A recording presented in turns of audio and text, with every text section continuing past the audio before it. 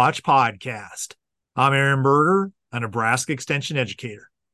For today's Beef Watch podcast, we're going to be discussing an article from the October issue of the Beef Watch newsletter titled Thinking of Backgrounding Calves This Fall. To discuss this topic, I'm joined today by the author, Dr. Alfredo de Constanza, who's a Nebraska Extension educator. Thanks for joining me today. Thank you, Aaron. Well, as we record this podcast, we are sitting here in early October. There's a lot of folks weaning calves, thinking about, do I sell these calves now? Do I grow them, background them, maybe look at marketing them sometimes after the first of the year? Of course, there's a lot of factors that go into that decision. But as we think about that, you really walk through in this article some of the things that have changed here in the last couple of years in terms of things that are impacting how we think about backgrounding calves, the cost associated with that. Just walk through with us some of the things that, from your perspective, have made a change here in the last couple of years and how those might shape this opportunity or option of thinking about selling calves now or backgrounding them through the fall. Thank you, Aaron. Yes, as we were getting into this low and cattle inventories, my mind quickly thought back of the previous low and cattle inventories in the 2013 to 2015 time period.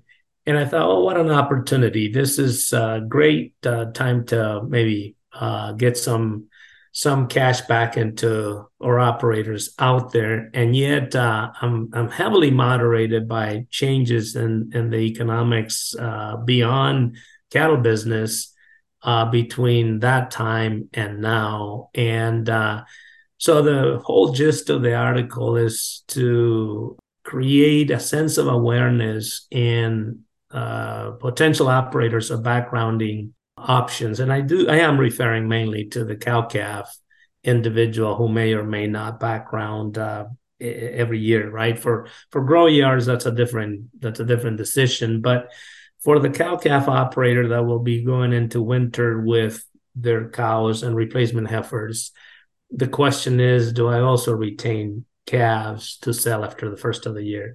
Which, by the way, that's been a tremendous proposition over the years from the previous high in cattle prices to today. There has been some good opportunity in retaining feeder calves in the fall and then selling them in the spring or after the first of the year. The question this year is does that make sense? And so the whole purpose of the article is to focus the reader on things that they may not be thinking about. In the old days, the question was, do you have feed? Do you know how to feed them? Can we feed them? And today that has changed. So one of the things that you mentioned in the article that I think also has gotten my attention is as we think about the opportunity cost. So if I have that calf today and it's worth $1,600, I can sell that calf. I've got $1,600 in my pocket. I can use that to pay off my operating note or pay down other expenses. And depending on where you're at, interest rates now are somewhere in that 8 to 9% area on operating. Or if you're going out to borrow money to buy these calves, that's the same thing. That is kind of a major change from where we were just 18 months ago, say the spring of 2022, where interest rates were 4.5%. And then also when we look at the value of calves, they've really increased significantly as well. And so one of the calculations that you did is said, hey, if we hold this calf for 6 months and it's worth $1,600 at 8.5% interest, that's a pretty significant amount of interest.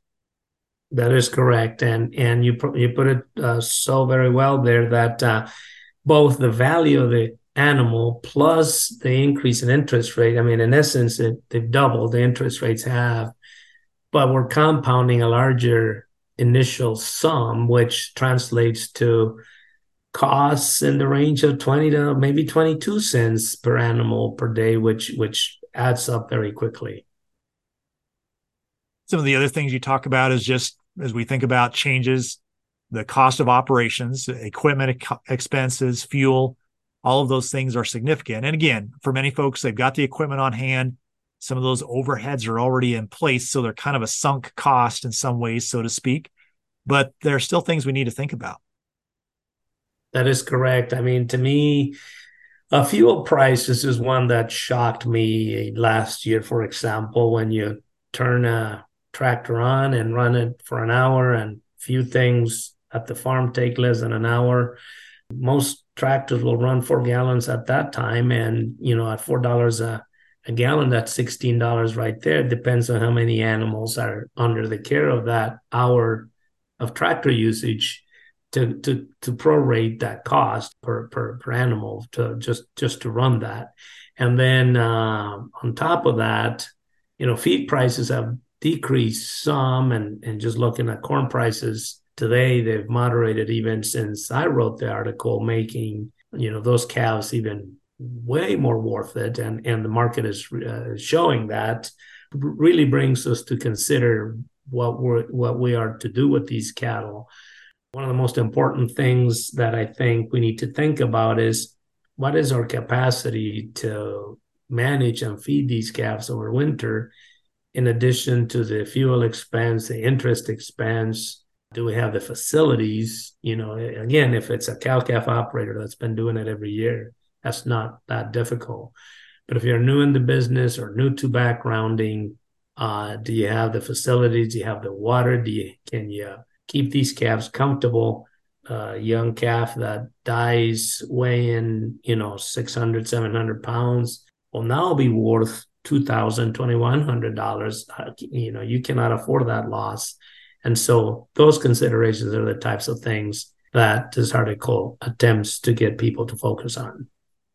Well, again, the thing I think that you really focus on in the article, which I appreciate, is let's think about other things just besides the feed cost and the value of getting that done, but let's consider all the things. And I think sometimes we overlook those, but especially in today's environment with the value of cattle, the interest rates we're looking at, the value of inputs, we do need to take that into account.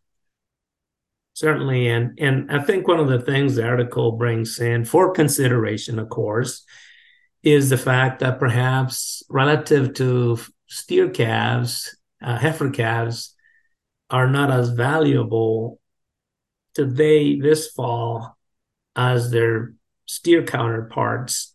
But as we proceed to look at the future and watch those heifers become feeder yearling heifers in the spring, that differential fades a little bit, permitting that heifer to gain value over the winter, or a greater value over the winter than maybe the steer counterpart. So one of the potential opportunities out there is to perhaps have the operator consider marketing their steer calf crop in the fall of 23, and then maybe holding the heifers back. This could be the situation where feed resources, other resources may not quite fit the entire calf crop, but perhaps half of the calf crop, or maybe it's the first time you're doing this, or maybe you're concerned with some of this.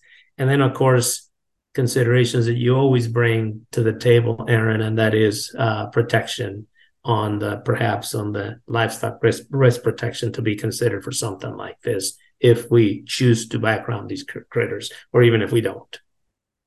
Well, for more information on the article that was discussed in today's Beef Watch podcast, I would encourage you to visit the beef.unl.edu website. The title of the article we discussed today, Thinking of Backgrounding Calves This Fall.